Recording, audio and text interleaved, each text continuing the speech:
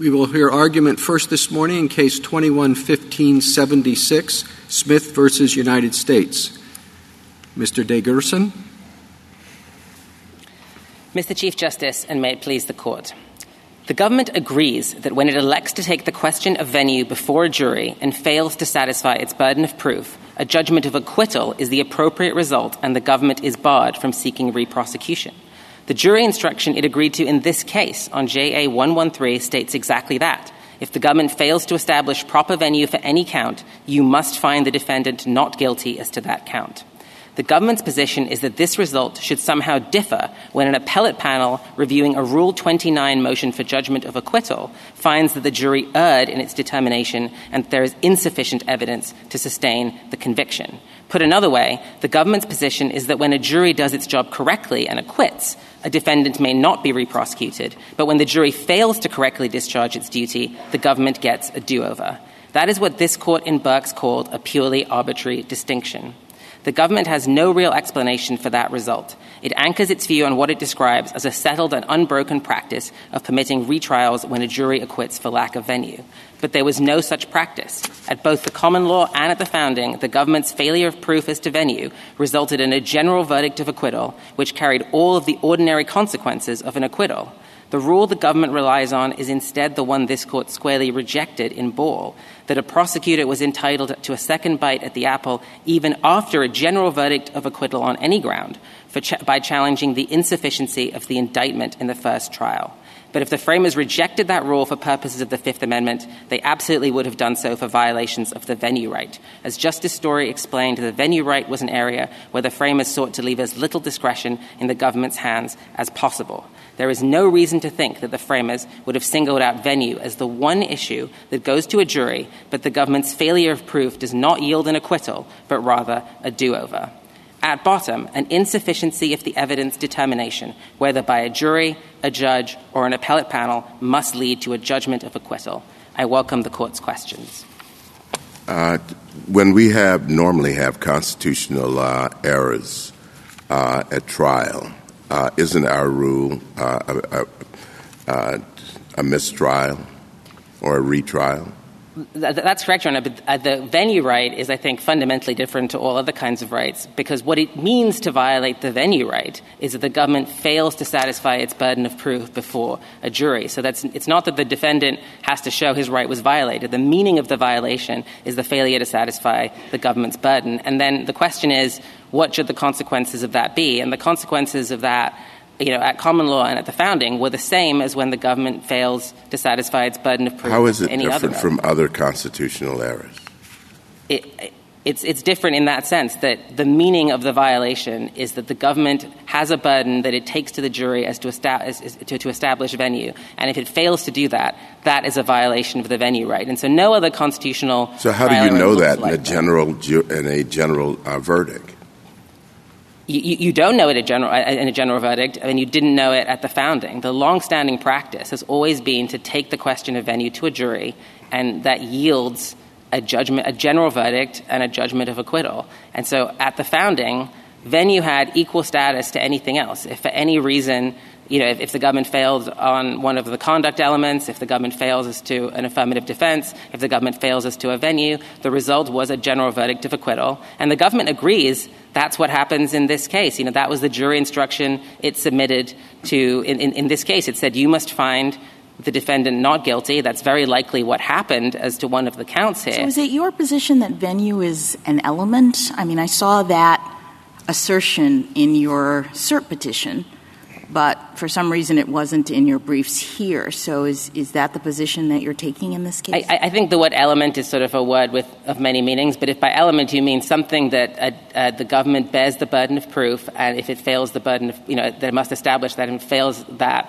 to establish that. I guess I mean, you're setting up an argument that, if a jury decides it, and as a result you say, if the jury was wrong because it's reversed on appeal, then there would be no retrial.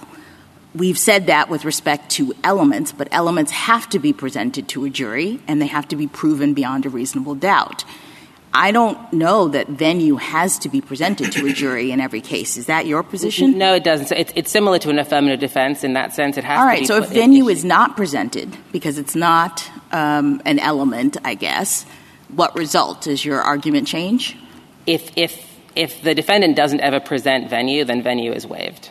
And it could never even go to the jury. So you're saying if a judge did, because I understood your original comments to say, if the judge got it wrong as well, you would have the same answer. But if it's a sufficiency determination. So if when it is put in issue by the defendant, and the government takes it to the jury like it did in this case. So we put it in issue at the indictment stage and said this indictment should be dismissed for lack of venue. The government said, no, this is actually a fact question. We should take it to the jury. The jury should decide. The government went to the jury. The government agrees that if the jury had then acquitted, that's the end of the story. Does it matter that it's do you contest that the standard of proof is different for venue than it is for elements? No, but the standard of proof for affirmative defenses is different than it is for elements. And affirmative defenses are also something where the defendant has an initial burden to put it in issue. And then if the government fails to satisfy its burden of rebutting the defendant's affirmative defense, then it's a mistrial and you could do it over, no? No, it's an acquittal. That's this court's decision in Bucks. And so that leads to an acquittal. And just as in Bucks here, this case, I think, is in that sense on all fours with Bucks. The jury in Bucks got it wrong.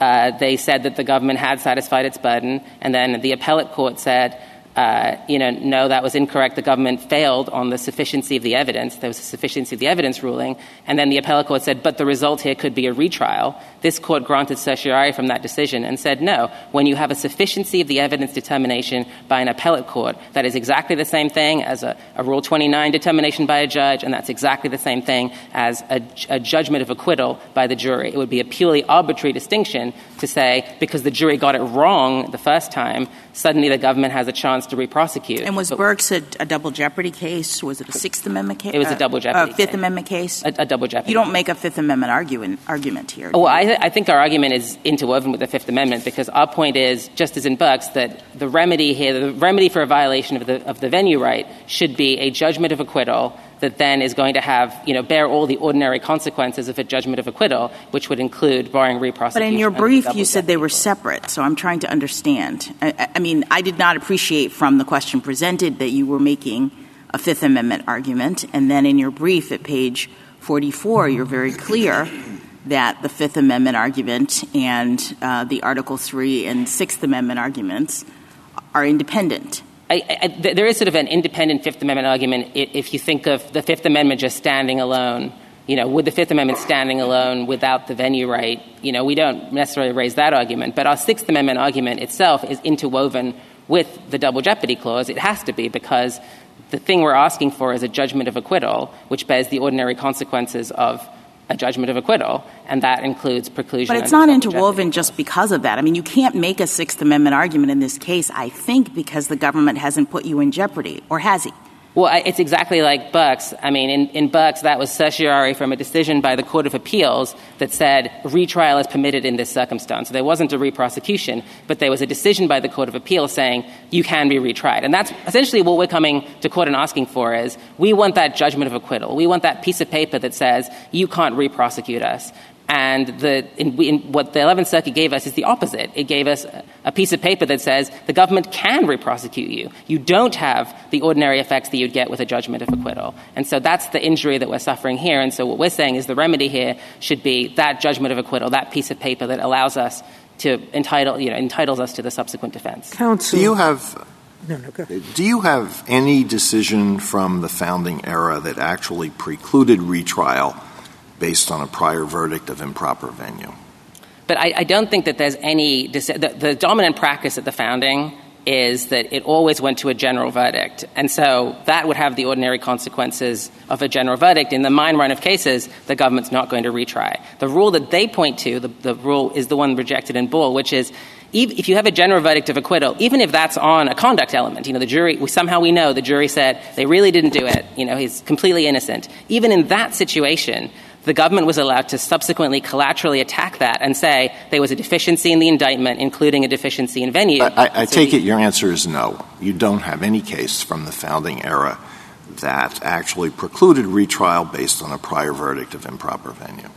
I mean, I think you wouldn't really know whether it's a prior verdict, just like today, a prior verdict of an improper venue, because you would have a general verdict of acquittal. So you wouldn't know if that verdict of acquittal was based on, venue or something else. Do you dispute the argument that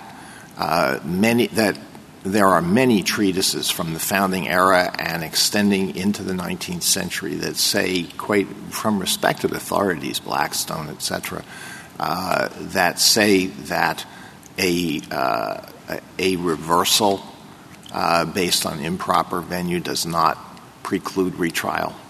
We do dispute that. So I think what the government does is it has sort of a mishmash of two kinds of cases. One are the motion to arrest judgment cases, and that's Arundel's case, that's Tharbold, that's the Koch treatise. And a motion to arrest judgment was after a conviction, a defendant challenges the indictment. And that's how this court described it in United States versus Sisson. That's a challenge to the indictment, so that doesn't involve any determination that the government failed its proof. That's not an insufficiency context. In that situation, we completely agree. The same thing would be true if we had an appeal where we were challenging the sufficiency of the indictment or instructional error or anything other than sufficiency, and then that was we got a reversal from the Court of Appeals. Absolutely, the government could re-prosecute. That would be the modern analogy to the motion to arrest judgment, and that would be a mistrial. But that's not a sufficiency situation. And then the other kind of case that the government relies on are the cases I was just describing, which is the Ball case, and which is the rule rejected in Ball, and that is that you can collaterally attack even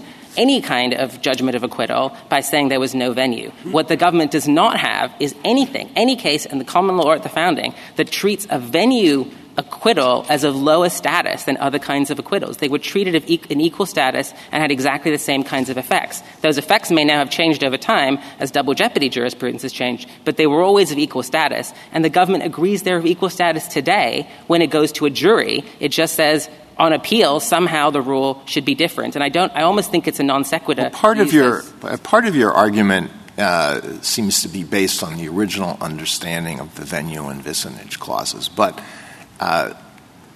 it doesn't seem to me that is sufficient, that you can win on that alone, but you try to buttress it by injecting elements of our modern double jeopardy jurisprudence. So you have kind of a hybrid argument. If we look just at our modern double jeopardy case law, have we said that retrial is barred when there is a reversal on appeal on a ground that does not concern the culpability of the defendant? I mean, I think it depends what you mean by culpability, but I don't think that venue is any less about culpability than, for example, a jurisdictional element. Whether a bank is operating in interstate commerce just doesn't seem like it goes to inherent culpability either. And then if it's about elements, well, we know we have affirmative defenses. So, what is the thing that unifies affirmative defenses, jurisdictional elements, and conduct elements? The only thing I think that substantively unifies them is they are things that go to a jury and the government bears the burden of proof. And when the government fails that burden of proof, there's a judgment of acquittal. And that's exactly the same thing for the venue right. And what the government is basically saying is the venue right has some special status where it just is exempt from that. And then it's saying, in addition, it only has that special status on appeal. If it went to the jury, we're happy to treat it in exactly the same way. We're happy to submit jury instructions that allow for general verdicts, that allow for preclusion. But on appeal, the results somehow could be different. And I just don't think that follows.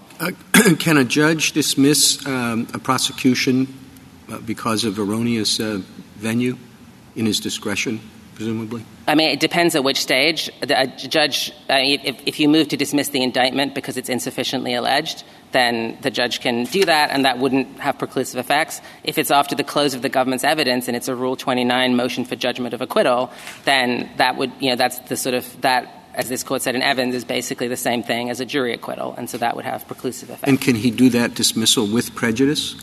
Or without prejudice, depending upon the particular circumstances? I don't think he could do it without. If he's making a sufficiency of the evidence determination on a Rule 29, as in he said, the government's evidence is closed, I just don't think the government has provided sufficient evidence to support venue here, then what about before that? As in mid-trial? I think I don't know if there's a or at the indictment stage. Oh, yeah. At the indictment stage, the government could say the indictment isn't sufficient. The defendant could say, as we tried to say, it's not sufficiently alleged. The government can withdraw and try and go to a different venue. The judge can dismiss the indictment. He can go to a different venue. I think it might have issues. Well, can he dismiss it with prejudice? He can dismiss it with prejudice probably as to refiling in the same venue under issue preclusion principles. I don't think he could dismiss the indictment with prejudice as to any other prosecution in another venue. But that's there are basically two kinds of dismissals. There's the indictment stage and there's the sufficiency stage. And the government's cases try to blur that line, but this court has always said that distinction has fundamental consequences because one is a sufficiency determination, and all agree this was a sufficiency determination, and the other is a question of, the indictment and whether it's sufficiently alleged, and the government does get another chance in that situation. But if the government can come back again if it's dismissed pretrial, why isn't what you're saying, why isn't the difference lie in the double jeopardy clause, not in the venue provision? I mean, I think the difference lies in the double jeopardy principles that would have animated the framers in thinking through what the remedy was for purposes of for purposes of the venue clause. I mean, this court sort of described. I guess what I'm suggesting is if the government can refile in another venue pretrial, and then you say, well, there's a big difference once the government submits its case. I mean, there might be a big difference, but it might be a double jeopardy difference, not a venue difference. I just think that they're inseparably interwoven here because what it means for the venue right to be violated is for the government to fail its burden of proof before a jury. That is what it has always meant. There's no such thing as a venue violation separate from the government's failure of proof before a jury. And so you only ever really know that the venue right has been violated and requires a remedy once the government has failed its proof in front of a jury. Why can't the remedy just be to vacate the conviction? I mean, what you're asking for is a vacater plus a statement by the court that you can't be retried. And I guess Justice Kagan's point is, why don't you get that one when the government tries to retry you, and then you invoke double jeopardy? I mean, in Burks, that's not what this court did, but I guess at an absolute minimum, we would need, we couldn't have a decision on the books that the 11th Circuit saying we don't have the ability to assert double jeopardy. So at a minimum, then the I don't think that – is that what the 11th Circuit said in this case? It just said you're not entitled to a statement from the judge right now that says you can't be re-prosecuted. I don't think it made a double jeopardy holding. I guess I read the 11th Circuit's decision as saying that the remedy is vacator, and so the government gets to retry. Counsel, I want to go back to your discussion with Justice Alito about Arundel's case and some of the original materials. I understand your position is that those cases allowing retrial for improper venue were challenges essentially to the sufficiency of the indictment. But I would have thought that we'd still have some cases where, as in this case, a jury found venue improperly, and there would have been an appeal taken afterwards by the defendant, as you have. And there would be some evidence that an acquittal would have been the remedy given on appeal. But I didn't see that in your briefs. So what's your understanding as to why that evidence doesn't exist? I mean, the criminal appellate right has only existed, since 1891. So the early case, the common law and the founding, there was no criminal right of appeal. So this is sort of all a little bit sui generis. And the way that this court has aligned that fact is it said, as in Burks, when you have an appellate reversal for insufficiency of the evidence, that functions like a jury acquittal would at the founding. And what we do have is, evidence that jury acquittals of the founding, on the basis of venue had all the same. I understand that, but your answer, I think, is there is no right to appeal until 1891 in this country. Right. I mean, how about a common law? There's no cases either way, basically, for that reason. Right. How about a common law? Right. There wasn't same thing. Exactly. Okay. All right. Exactly. Counsel, your argument today is a bit different than your brief. I think you're right, the two are interwound, but this is really not a venue clause, Article 3, or a vintage clause of the Sixth Amendment. This is really a double jeopardy argument. Justice Jackson asked that, and you keep saying, well, no, I'm not making an independent one, but it's totally that. A judge can, on the sufficiency of the element, there could be a motion to dismiss before trial, and if it's denied,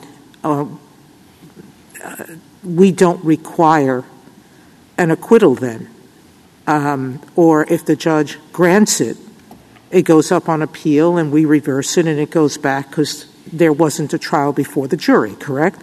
Correct, right. So if there's a motion to dismiss for lack of venue and the judge grants it and there's an appeal by the government and it's not a judgment of acquittal, the government can then try the case, correct? Right. It's when. So really the issue is what happens after a jury finds that the government has not met its burden of proof. That's the point you're trying to make, correct? Absolutely. And that's how we framed it in the petition and throughout our briefs. So what you're saying is if for the only thing that's generally submitted to the jury is either elements or affirmative defenses or venue, if the jury has acquitted or if the jury has convicted and an appellate court says the evidence was insufficient, we don't permit the government to retry the case. Correct. And so you're saying this is no different than an affirmative defense that sometimes is proven by a preponderance of the evidence. If the court says the judge was wrong on an affirmative defense because the evidence was sufficient or insufficient to disprove it, then they can't try it again. Mm-hmm. That's bugs. And you're saying we should apply the same principle. Any issue that has to be submitted to the jury, that the jury finds, and then an appellate court says it was insufficient, that should be the end of the case. I think that's your argument. Exactly. So what do we do with all the statements in the common law among jurists here, including Justice Story, that do say that if an issue is about insufficient venue or that venue is not right, that retrial is the norm? That's not what the historical sources say. I mean, the government does a sort of crafty job of piecing together like two different kinds of cases, and it sort of makes it seem like there is this line of break separating. that down for me because it was more convincing to me than you're letting me believe right now. But go ahead, break it down. So first of all, the government starts by talking about the sort of cases like Arundel's case, the Koch treatise, and Tharbot, which are the motion to arrest judgment cases. And motion to arrest judgment, as this court said in United States versus Sisson, this is what it said: for the purpose of this case, the critical requirement is that judgment can be arrested only on the basis of an error appearing on the face of the record and not on the basis of proof offered at trial. And then in footnote 10, it explains face of the record basically means the indictment and the official documents. So motion to arrest judgment cases necessarily are not insufficiency cases. So the Koch treatise, Arundel's case, all of those things totally consistent with our rule, which is the rule you were just describing earlier. If it's at the indictment stage, it's a mistrial. Those are not sufficiency cases. Then the government slips into talking about this rule, which is the rule rejected in Ball, which is that a prosecutor in a second prosecution is always entitled to basically challenge the sufficiency of the indictment, not just on venue grounds, but on other kinds of grounds too. And even if you have a general verdict of acquittal that goes to culpability, the guy didn't do it, you still get to re-prosecute him based on challenging the sufficiency of the indictment. Their own sources, like the Holmes case, describe that rule as monstrous, and Ball squarely rejects it. So their idea is that somehow now needs to be imported into thinking about the venue clause, even though we know that the framers thought the venue clause was fundamentally important and required additional protection. So I don't think that makes sense. But even on its own terms, it doesn't make sense because the government doesn't believe in that rule even now. The government doesn't think that the second prosecution can be initiated on the basis of challenging a venue in the first prosecution when there's a general verdict of acquittal. So it doesn't think that rule applies generally. It somehow thinks it applies just for trying to understand what happens when you're on appeal and you get a reversal on insufficient evidence of venue. And I just don't even see how that follows. And all of that leads to the big thing that's lacking, I think, in the government's case,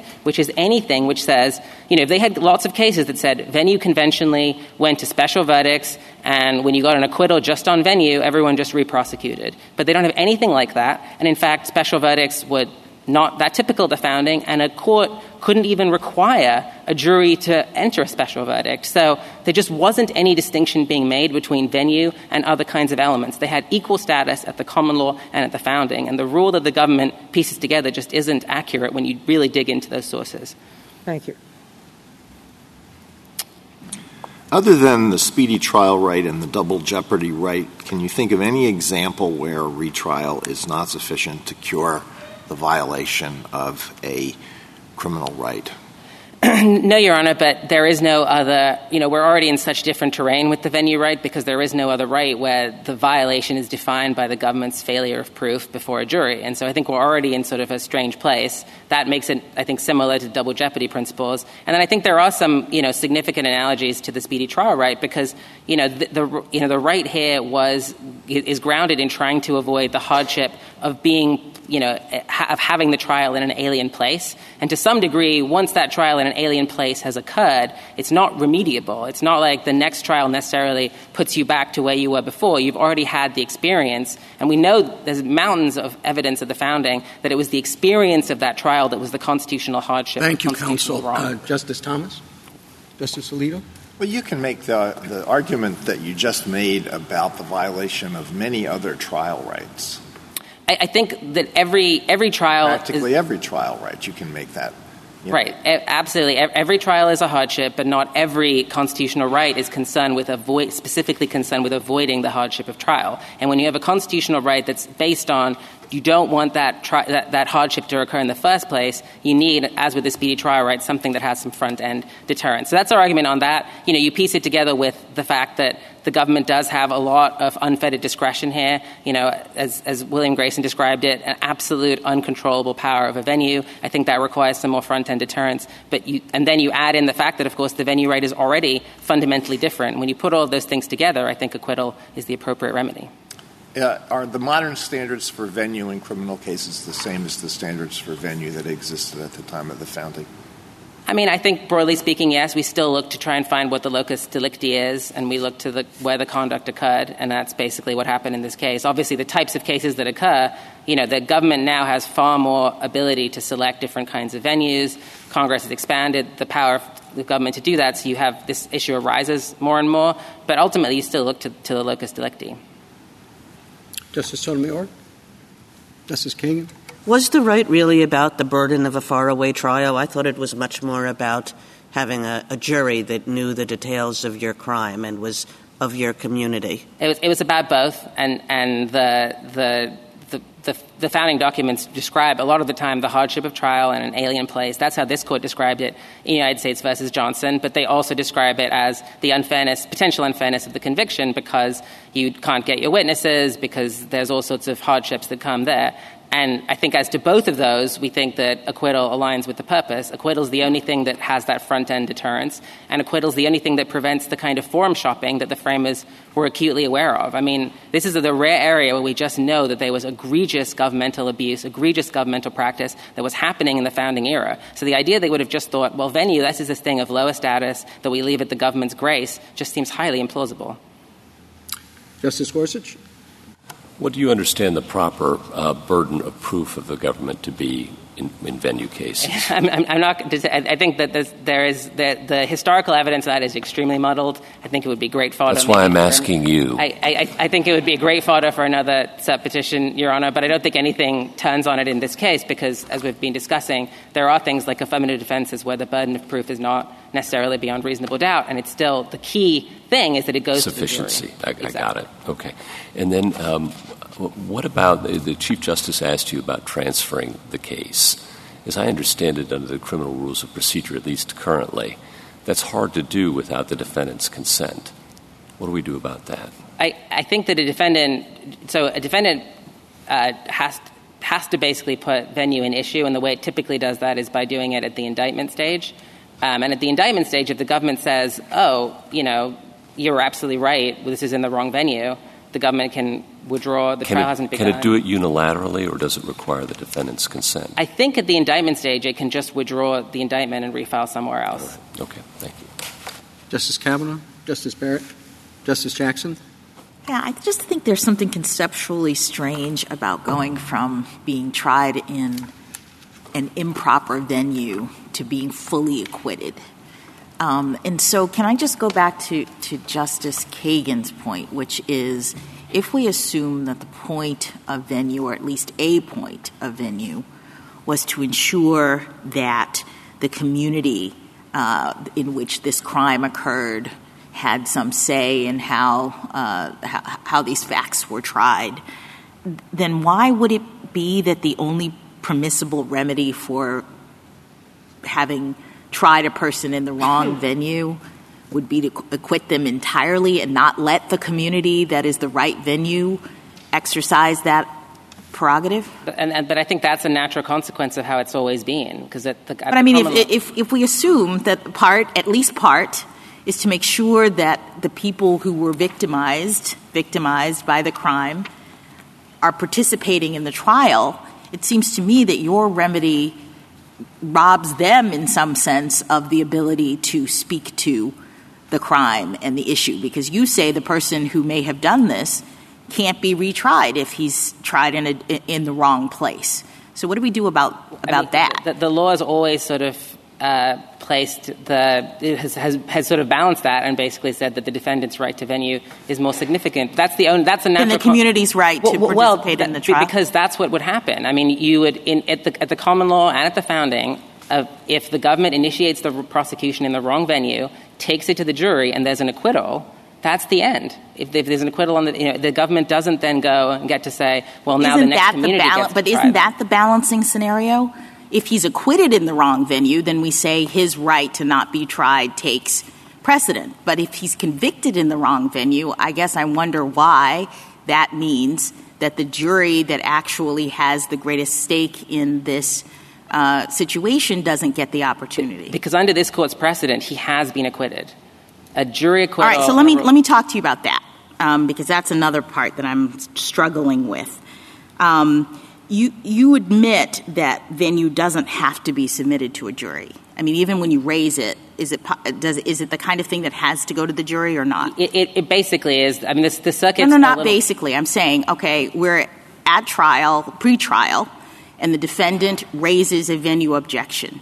Is that something that the judge can resolve, or must it be submitted to the jury? It basically must be submitted to the jury. The circuits are a little divided on how much a defendant has to do to put it in issue, but everyone agrees that once it's put in issue, and the threshold is low. Okay, but I thought you said earlier that we had a scenario in which a judge could be ruling on this as a matter of Rule 29, where the judge could be deciding. All right, so on sufficiency grounds. Yes. All right, so let's say it was put to the jury, and then there's a Rule 29, and the judge resolves it. In that situation, if the judge says no venue, is it your position that the government can't appeal? That's tantamount to an acquittal verdict? Yeah. If the government if the judge rules that there's a Rule 29 motion for judgment of acquittal on venue grounds, absolutely. That's basically Evans. It's not going to. I'm saying, do we have cases to say that, or you're just making this analogy? I guess I'm wondering, would I ever find it's an appellate... It's a natural consequence of our rule. It's a natural consequence of your rule, but I'm asking you about the law exactly in the following sense. Would an appellate court ever be called upon to decide whether the judge was correct on a J&OV Rule 29 motion in the defendant's favor on venue grounds? They shouldn't be. I mean, the circuits are divided on... So if I find those cases, you lose? No, but the circuits currently are divided. I mean, there's lots of circuits that have a retrial rule on appeal, just like the 11th Circuit. And so I'm sure there'll be lots of examples where judges in those circuits do exactly that, and the result is that it doesn't, qualify as an acquittal in the same way.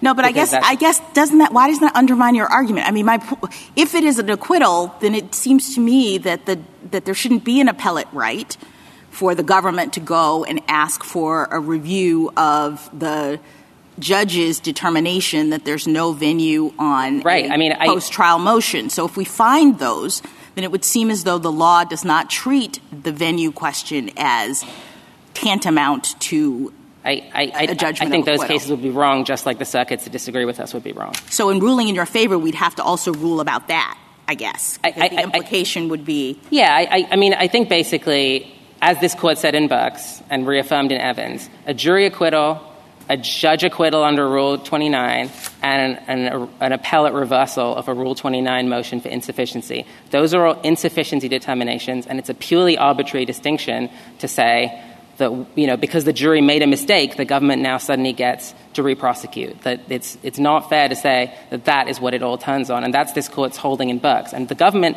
in this case, at JA 113, 114, said to the jury, acquit. If you find we didn't bear our burden of proof here, you should acquit. They agree that bars re-prosecution, and they're saying there should be exactly the arbitrary distinction that this court rejected in Burks for venue, and there's no basis for thinking venue should be treated differently because venue has never been treated differently historically at the common law. It's always except insofar as our law might allow the government to raise venue questions on appeal if ruled on by a judge.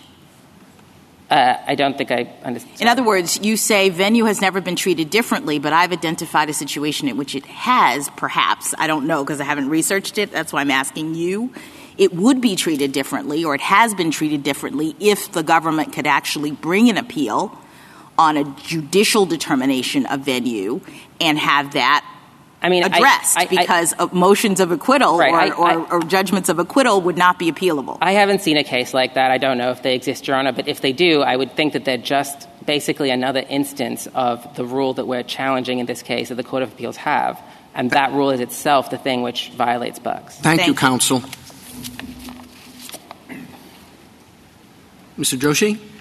Mr. Chief Justice, and may it please the Court, the remedy for a defendant convicted in a wrong venue is 1, reversal of his conviction, 2, dismissal of the count in the indictment. Petitioner got both of those remedies here. His contention here is that the Constitution requires an additional third remedy, which is immunity from re-prosecution. But he hasn't identified a single word of the actual text of the Constitution that mandates that remedy, and we think centuries of pre-founding history and precedent belie that contention. Now, Petitioner mentioned this morning and in his briefing that juries are instructed to acquit a defendant if the government fails to prove venue, and he says that we haven't shown a founding-era federal case in which a jury acquittal was followed by a retrial. I think that's a little bit of a straw man. A general verdict of acquittal always precludes retrial under double jeopardy principles. We have never contested that.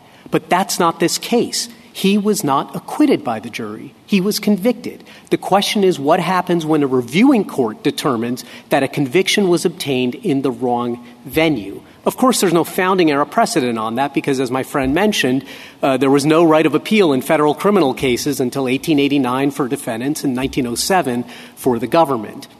But Petitioner's case basically boils down to, from start to finish, a conflation of a jury's general verdict of acquittal and a reviewing court's determination that a conviction was improper or the result of constitutional error. This court has squarely rejected that conflation, including in Scott, which was one of the trilogy of double jeopardy cases decided the same day as Burks. And what the court said in Scott was that, look, a general verdict of acquittal doesn't give reasons, and so we adopt a defendant-friendly categorical rule that a general verdict of acquittal is final and preclusive. That's not true when a court decides something. When a court decides something, the dividing line for whether retrial is or is not permissible is whether the legal basis for the ruling goes to factual guilt or innocence or criminal culpability, as Evans against Michigan said. Venue does not go to factual guilt or innocence. It does not go to criminal culpability, and therefore retrial is not forbidden. I welcome the Court's questions. If there aren't any, let me... Well, how many times does the government, for example, get to either mistake or deliberately sue in the wrong venue? You can imagine a situation, perhaps a rare one, but you can imagine it, where what's involved is an abuse of their right to charge wherever they want. Not out of the blue, but in any case, many cases, like take Internet crimes and things like that, there must be dozens of places where the government could charge, and why don't they just start with one and go through and wear down the defendant? So let me address a couple of things there. First of all, if your suggestion is that the government is prosecuting in a correct venue, well, then that should be fine. And you're right, there are sometimes many, many venues under continuing crime statute that Congress has passed that defines crimes as taking place in many venues. So you're right, the government can pick one of those venues, but those would be proper venues. I take the thrust of your question to be, well, what if the government serially tries to retry someone in the wrong venue? I don't think that's realistic, and I'm going to give you a few answers here, and I understand some may be more satisfactory than others. The first is that we think our rule has been the dominant rule in the circuits and in this country for hundreds of years. I think Petitioner identified at the cert stage, I think just 2 cases, neither of which we think actually adopts his principle. But I don't think we've seen any suggestion that the government has ever engaged in that kind of practice. Petitioner had all the incentive in the world, as amici did, to identify such a case. They haven't been able to. Now, I understand that you say that they're all going to be correct venues, but often you don't know that until after there's extensive pleading practice and everything else, and the government it is an imposition on the defendant to have to litigate with the government whether or not his, vacation trip to wherever was enough to establish venue there. Yeah, that's a fair point. Sometimes it's going to be difficult. This is, I think, one of those difficult cases. But I took your question to be asking about bad faith. I think if it's a difficult case and the government believes sincerely that venue is appropriate, the jury agrees unanimously that venue is appropriate, and the trial court agrees that venue is appropriate, it seems I don't think you could call that bad faith. In addition to the fact that... Why was this brought in the Middle District of Florida, which, everyone seemed to... You were alerted pretty early on that wasn't the right venue. Are they just not that busy in the Middle District? So this was brought in the Northern District. Sorry, the Northern District. It should have brought in the Middle District or in Alabama. Yeah. I apologize. I got the wrong district. So apologies to the Middle District of Florida. They're obviously very busy. Maybe the Northern District isn't. So I don't know everything that went into the prosecution decision, but I think the Northern District of Florida was the natural home for this because that's where all the harm was felt. That's where the victim was. That's where... but none of the quote crime occurred there. I don't think that's right. All right. We didn't cross petition for cert on it because it was fact bound. And remember, the 11th Circuit's wrong about that too. The jury agreed, and the appellate court agreed, and petitioner hasn't sought review of the other finding, which is that the extortion count was proper in the Northern District. And so let me ask you a more fundamental question. I'm sorry.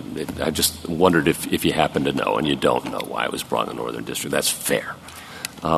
Your colleague on the other side makes an interesting point about Arundel's case and the other authorities you cite, that those had to do with challenging the indictment, arresting the indictment, and not after a sufficiency of the evidence determination by the fact finder. What say you? So I'm not sure that's right for a couple of reasons. One is that, and I admit this is I couldn't find the author. It might be Lord Hale. It might be someone else, but it's an annotation to Cook on Littleton. It's in a footnote clearly added by the editor, so at a later time, but in the early 1800s, or even earlier. It's undated. But it makes the point that arrest of judgment and appeal are essentially treated the same for these purposes, and on that point, my second point is... How could that be if there was no appeal? Maybe you can explain that. So there was a limited right of appeal in England long before there was one in the federal system here, and so that's going to lead me to my second point, which is Rex against Welsh, which we cite in our brief. That's from 1827, so it's post-founding, but there's been no suggestion that case somehow represented a break in the English law. There, the jury was directed to acquit the defendant in Southwark because it became apparent that the crime took place in London. And then he was reindicted in London and at the Old Bailey, and the judges gathered together and they decided unanimously that his plea of autrefois acquit was no good in London because his acquittal was on venue grounds. So I think that disposes of petitioner's objection here that there is somehow this big difference between them. I also think our modern case law disposes of that objection. Again, he discusses Burks a lot, but Scott was decided the same day. And both Burks and Scott overruled several of the court's earlier double jeopardy cases, which they had just begun to have experience with. And they decided, of course, Burks I take no issue with. What Burks did was overrule Bryan. Bryan said that if an appellate court reverses for insufficient evidence, you could have a retrial. And Burke said, no, we're not going to do that because it's a verdict of acquittal. It ought to be final. We don't always know why the jury acquitted someone, and so benefit of the doubt to the defendant. That's not true when an appellate court weighs in, or a reviewing court, even if it's the trial court, weighs in on an issue. Now, can I take you back to the Chief Justice's question? At your brief at some point, you say in extraordinary circumstances where appropriate, a court can dismiss with prejudice. So what did you mean there? Is that supposed to respond to the possibility of bad faith? What's appropriate? What are extraordinary circumstances? Yeah, I think that's right. The question presented in this case is whether the Constitution compels a forbidding of retrial. Our answer is no, but we don't think the Constitution forbids that either. Congress, for example, could pass a statute and say the government gets one shot and that's it. That would be perfectly constitutional. And we think that if there is actually an allegation of bad faith conduct on the part of the government, like any litigant engaging in bad faith conduct, courts have inherent powers to discipline the litigants. And if a court thinks that the government is walking in and serially retrying someone just for the purpose of harassing them in bad faith, it can issue a preclusive order like that. And we think that there's nothing in the Constitution that forbids it. There may be some other statutory law or something, but nothing in the Constitution forbids it, and that's what we were trying to say. But as I was saying to the Chief Justice, I really don't think this is a likely possibility, and this is not an argument that says, trust us. This is more an argument about trust human nature. Like, prosecutors like convictions, and they don't like reversals of convictions. And so it wouldn't really make sense for a prosecutor to deliberately try a defendant in the wrong venue, knowing that there's a risk the jury might acquit, and then that's going to be final. And then even if the jury convicts, knowing that the appellate court might reverse the conviction. But why does it all have to come down to bad faith? I mean, you can imagine a world in which there's a non-frivolous possibility that this crime was committed. It's a complicated fraud crime, and there are 9 different places. Actus reus is a part of it. And I guess I don't understand why it matters that the government is deliberately trying to do something to the defendants. Isn't there something to your friend on the other side's point that the government should not be allowed to in seriatim try this defendant if it turns out that one after the other, a determination is made that that's the wrong venue? No, I mean, you could imagine a trial in which there's an uncounseled statement is introduced against him. It gets reversed. Then he goes up and an unmirandized confession gets introduced against him. That's reversed. Then there's evidence in violation of the exclusionary rule is introduced. That's reversed. Right, but at the heart of it, I guess, is this question of whether a venue determination is more like the ones that you just articulated or like an insufficiency determination. And your friend on the other side says that when you present it to a jury, as was done here, and when the government, in my view, a little puzzlingly says we are okay with a jury instruction that says you can acquit if the government hasn't proven by clear, convincing evidence that this is the right venue, why isn't that tantamount to an insufficiency such that if the jury gets it wrong, says the appellate court, then it's over. The government doesn't get to come back and marshal new evidence and do it again. Because I think this court has rejected that principle, and I'll explain why. But I just want to observe at the outset that just because, 2 things are alike in one sense doesn't mean they're alike in all senses. And I don't think just because venue might go to the jury and the jury might decide a question of venue doesn't make it like an element or like an affirmative defense. Juries decide statute of limitations as well. Like, that's got nothing to do with the What do you think would happen? Did I interrupt you? Sorry. If I could just fully answer, I'm sorry, Justice Kagan. I said this court has rejected that principle, and what I was going to say there is illustrated by Evans against Michigan on the one hand and Musacchio against the United States on the other. In both cases, the courts were under the misimpression that there was an extra element of the crime that wasn't actually there. In Evans, the defendant was acquitted for insufficiency of the evidence with respect to that element that wasn't actually an element. And this court said, sorry, acquittal is final. that's the end of the story because it goes to criminal culpability. But in Musacchio, exactly the same thing happened. The jury was instructed to find an extra element that wasn't actually an element of the crime. The jury nevertheless convicted.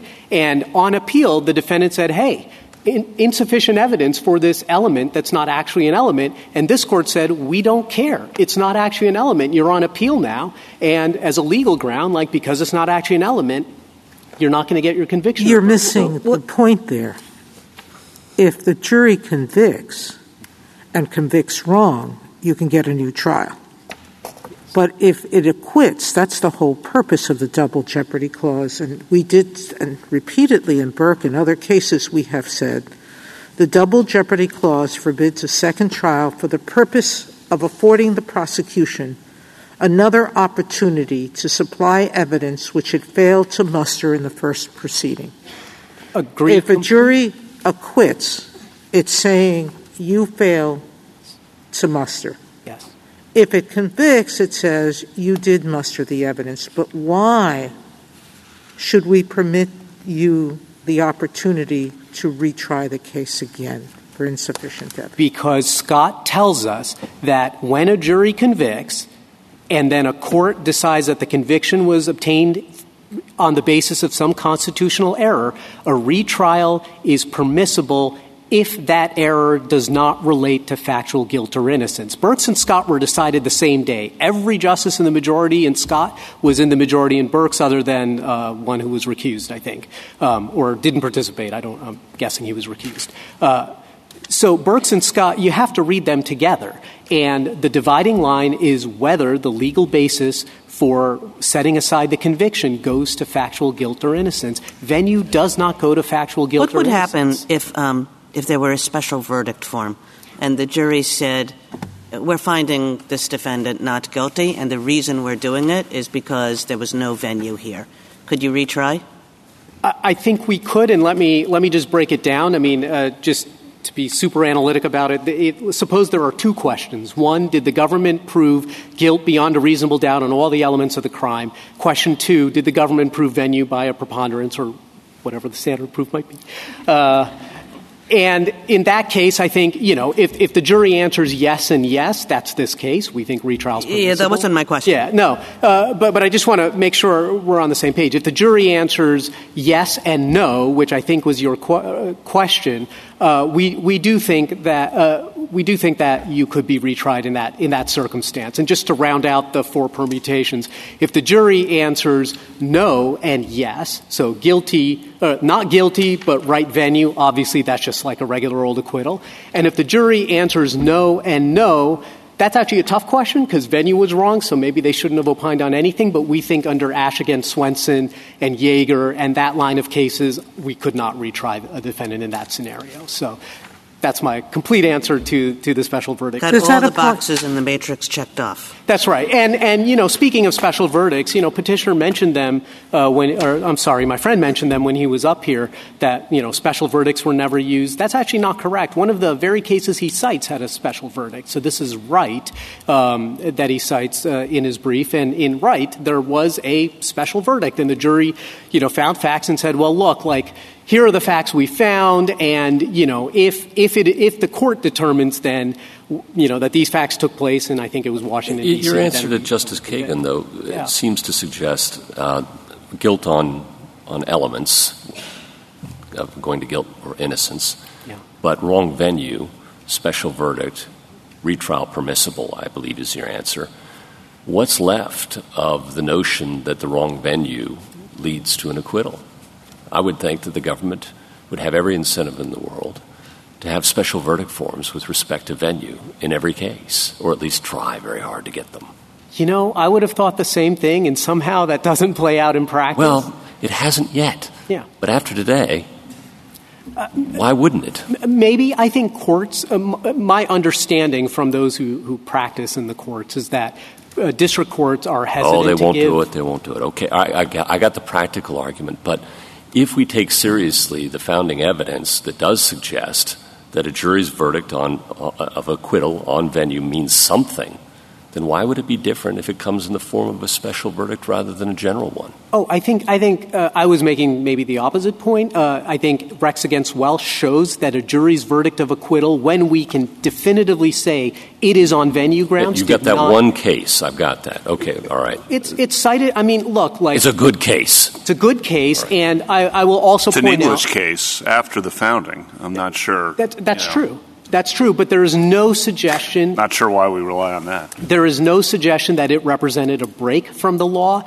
and we know that later editions of Cook and Hale and Hawkins' treatises all cite Welsh as being in line with all the other cases, including Arundel's case. And I guess my point here is that the framers were familiar with all of these sources, and I admit they're sparse. I know you can poke holes and say, well, it's not quite exactly the same, but here's the thing. 100% of them support our rule. Not a single one supports petition. But 100% of them also support the rule that a jury's verdict of acquittal on venue meant something.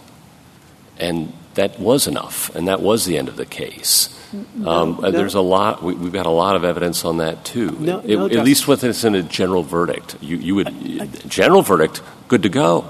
Yes, it's a special verdict. The rule somehow flips.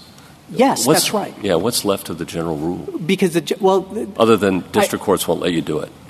I think you've got the general rule wrong. We think the general rule was that an acquittal, if it was on venue grounds, as in Welsh, did not preclude retrial. But a general verdict of acquittal categorically precludes retrial under the double jeopardy clause. This court in Scott, I think it's footnote 5, it might be footnote 4, I can't remember, specifically said that that is an American rule that postdates the founding and is a deviation from the original meaning of the Constitution, but well settled and we'll just keep it. So that rule is very defendant protective. It's the rule that was announced in Ball. But it's strange that petitioner relies on Ball because Ball actually involved 3 defendants. One was acquitted initially. The other 2 were convicted. It comes up to this court in 1891 when appeal is allowed, finally, and this court says venue was bad. It wasn't adequately alleged, reverses the convictions. It goes back down. Venue is now adequately alleged, proved to be in the same venue, so not quite the issue here. All 3 are convicted again, as petitioner notes. It comes back up to this court, and this court says, all right, the defendant who was originally acquitted, his is bad. You can't retry him. Once he was acquitted, that was it. That's the end of the story. But the other 2, whose convictions we reversed because of failure to prove venue, those new convictions can stand. So I don't think Ball helps him all that much. All Ball does is establish the rule I just mentioned, the rule I mentioned in my introduction, which is that a general verdict of acquittal, yes, preclusive, final. It's different when the jury convicts, and then a reviewing court is determining that the conviction was obtained by constitutional error. Counsel, in that case, I had the same thought that Justice Gorsuch did and you did. I did a little research. We have a case that dissuades district court judges from doing special interrogatories. Because I, too, as a district court judge, never had someone ask me, and I wondered why. So there is a Supreme Court case that discourages special interrogatories in criminal cases, and I think that's the reason why. But you're now going much further, because you're suggesting to me that a whole bunch of special of issues like a dispute about the date a crime occurred and whether it's in the statute of limitations, you're suggesting that if a reviewing court found the government failed to supply sufficient evidence to negate a statute of limitations defense, that the government could try that case again and collect more evidence. Why not? Because you're saying there's an hour conviction. The reviewing court says, no, this didn't happen within the statute of limitations, that you could collect more evidence and have another go at it because that wasn't a decision on the sufficiency of the evidence. It's an affirmative defense, just like you're saying, treat it like venue. It doesn't go to the culpability. The guy did commit the crime just on a different date. And you're suggesting that you can, after a conviction, retry. No, that wouldn't work for a different reason, which is that it would be preclusive that the crime is outside the statute of limitations. I don't think the government could then, under law of the case principles, prove that it actually, in fact, is in the statute of limitations. Venue's different because venue Why? You'd be going you got new evidence because you'd be going to a different venue, which would not be precluded under the findings that have been made. Isn't the issue, though, always why are we giving the government another chance at an apple it already took a bite at? And isn't that the center of our entire double jeopardy ruling? If the jury is going to determine whether you have sufficient evidence or not to prove either an element, a defense, a material, I don't know what, because our case law is very confusing as to what venue is.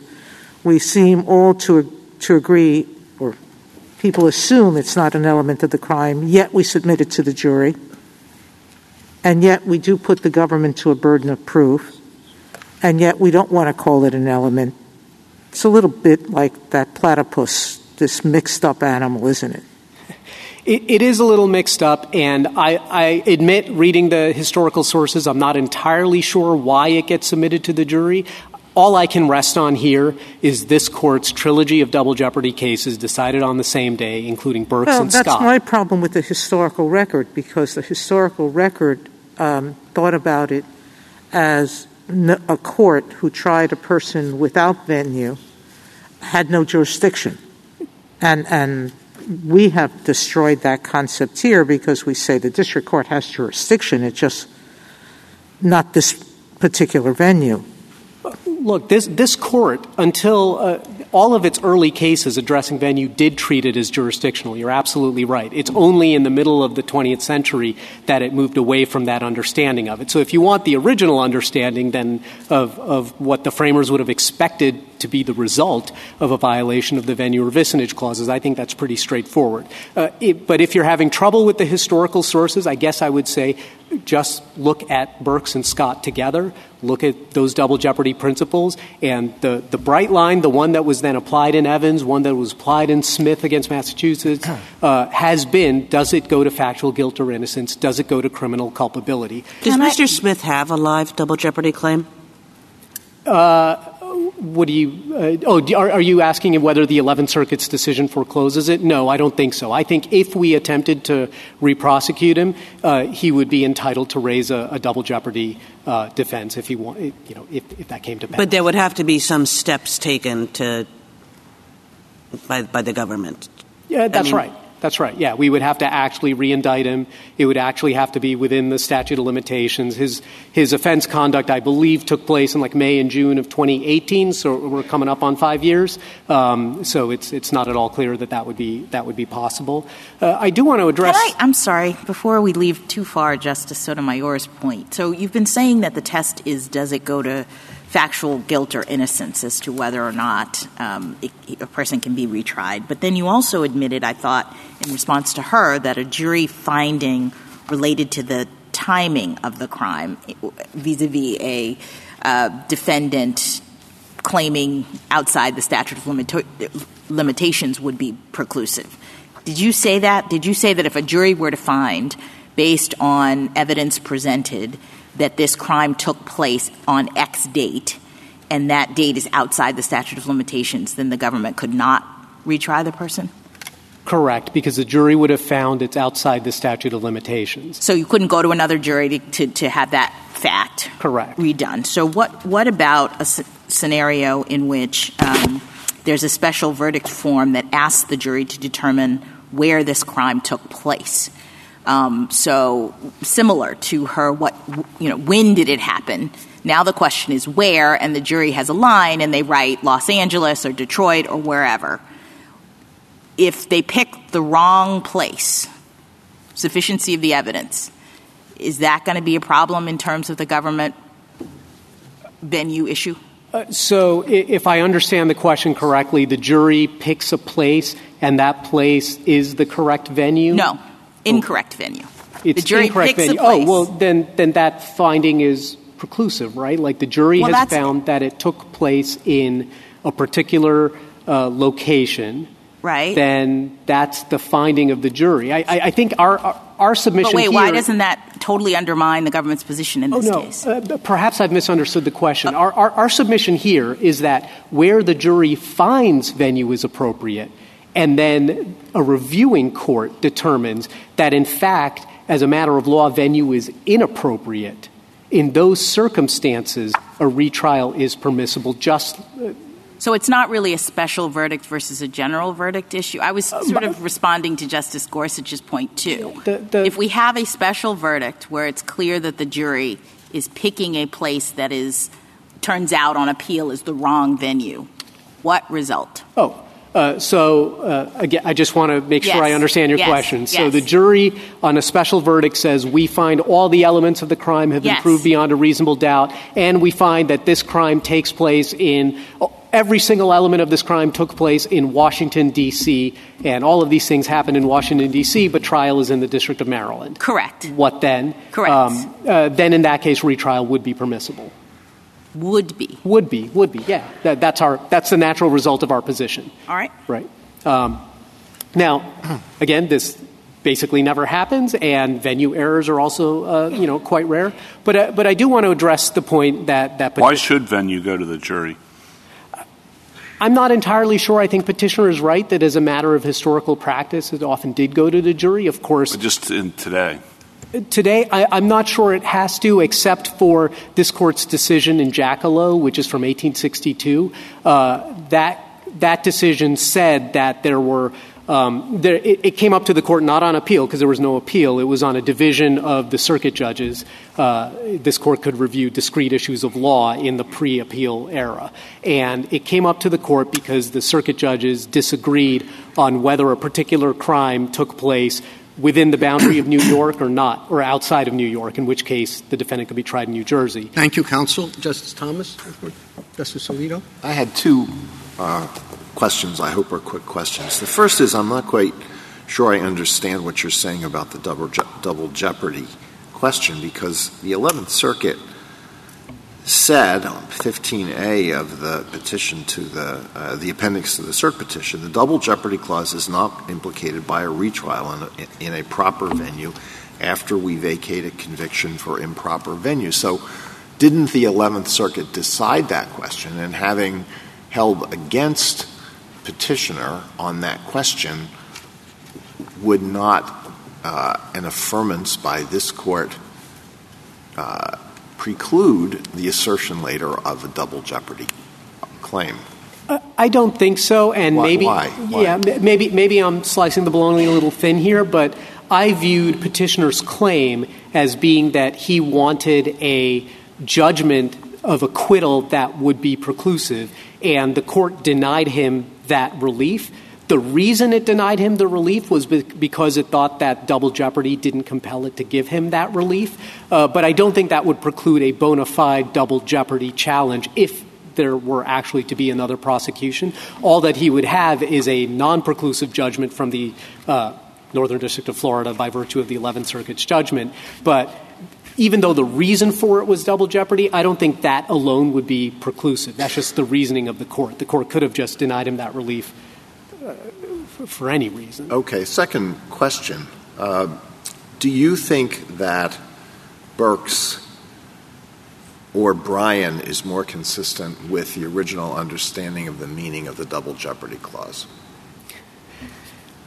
So we take Burks as it comes. Scott suggested that Bryan might have been more consistent with the original meaning, but we don't take an issue on that. I think even Scott accepted that the times had moved on and that a general verdict of acquittal, just full stop, is always preclusive.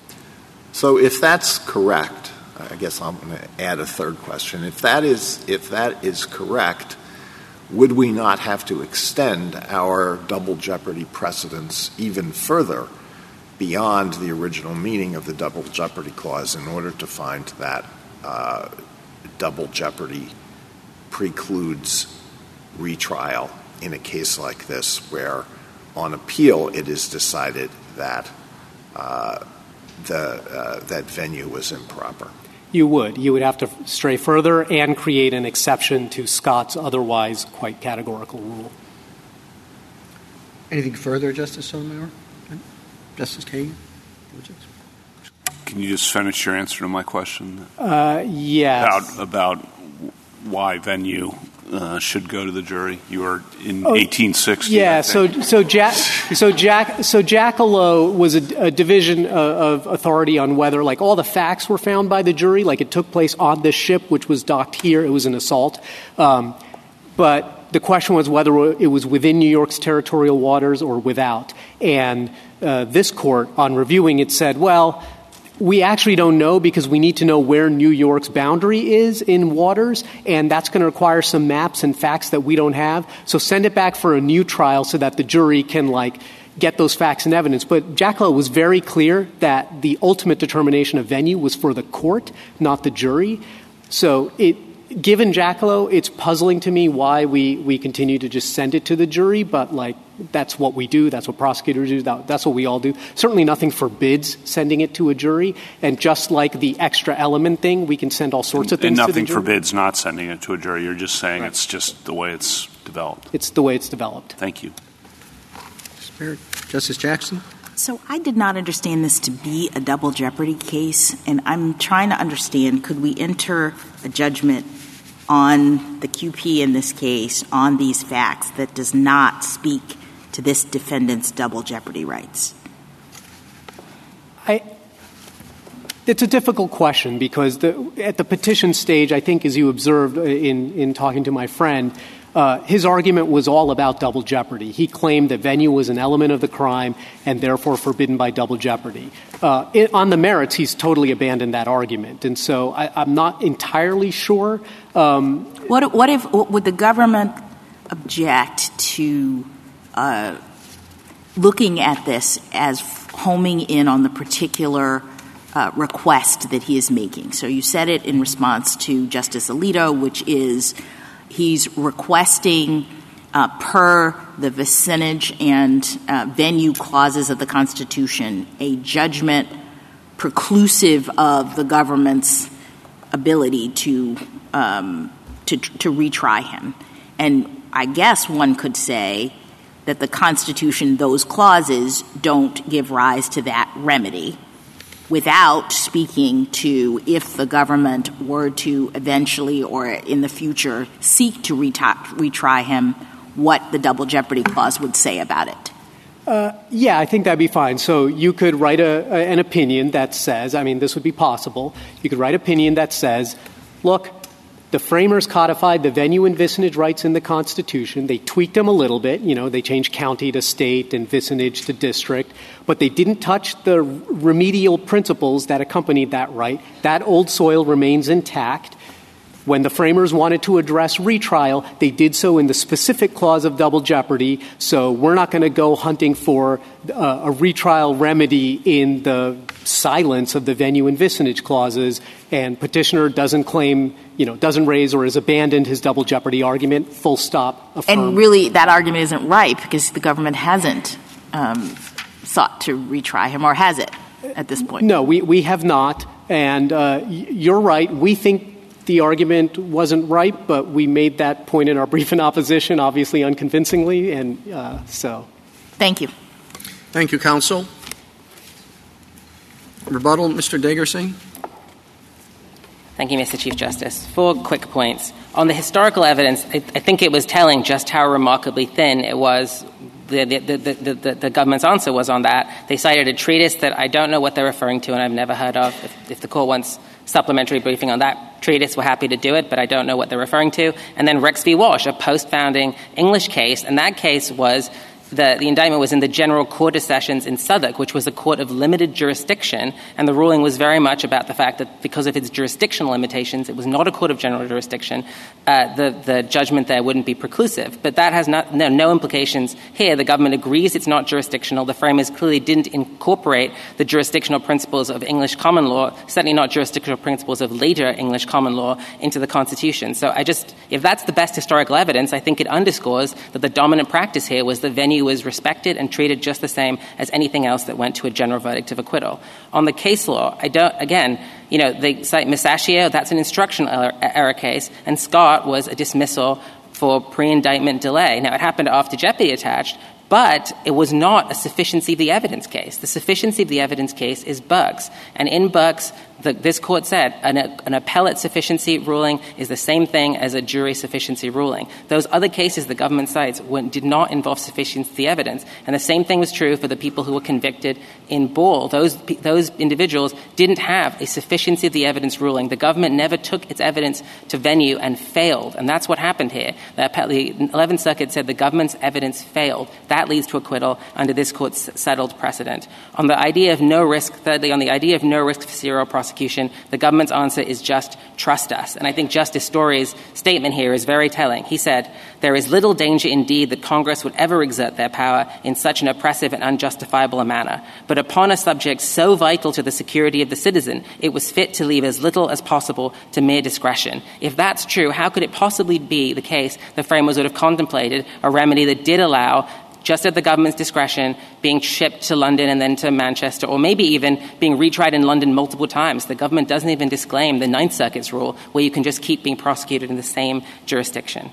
I think Justice Gorsuch, you're absolutely right to say the government is going to require special verdicts in every case, and you can't imagine a rule that's more antithetical to the rule of the founding, where not only were special verdicts not used in situations like this, a court couldn't even require a jury to come back with special verdicts, and they'll be required in every case. That is completely contrary to the original intent here. And finally, on the question of remedy, as Justice Alito said, the double jeopardy question was adjudicated against us in what, under any ordinary principle, is not dicta, is something that would be preclusive, is exactly the kind of judgment people challenge all the time. And the court then said the remedy for improper venue is vacatur of the conviction, not acquittal or dismissal with prejudice. So, I think that's absolutely, we have the opposite of what we're asking for. Our question presented asked for an acquittal barring re-prosecution of the offense. What we have is a judgment that says you absolutely do not get that. You have the opposite of it, and it absolutely would bar us from raising a double jeopardy case in another instance. And to Justice Jackson's question about